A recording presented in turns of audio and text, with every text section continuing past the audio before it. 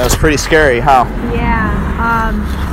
I didn't really know what to do. I was just thinking that it wasn't real, and then more updates came in, and it just got real and real, more scarier, and we just stood in the back of the classroom waiting to get evacuated. Were you in a class at the time? Yeah. What class? Chemistry. Chemistry. Yes. Okay. Did you have to hide in a closet or anything like that? No, we just all piled up in the back of the room. Piled up in the back of the room. Yeah. Did you have to barricade the door or anything like that? Did. The professor you did. Okay.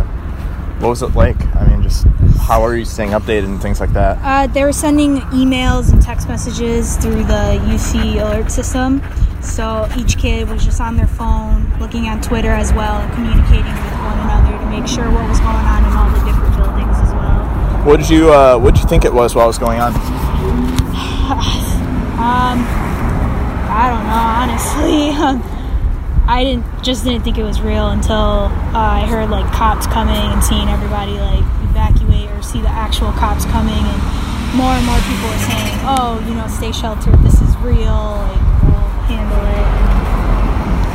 And just kind of hope nothing was going to happen. Did you guys have anything to eat or anything like that? Once we were evacuated into Strebel, the cafeteria was open and they allowed us in. Great. How are you feeling now? Good. I'm so glad it's over. Anything else you like that? No. Great. I'll let you. It's cold outside.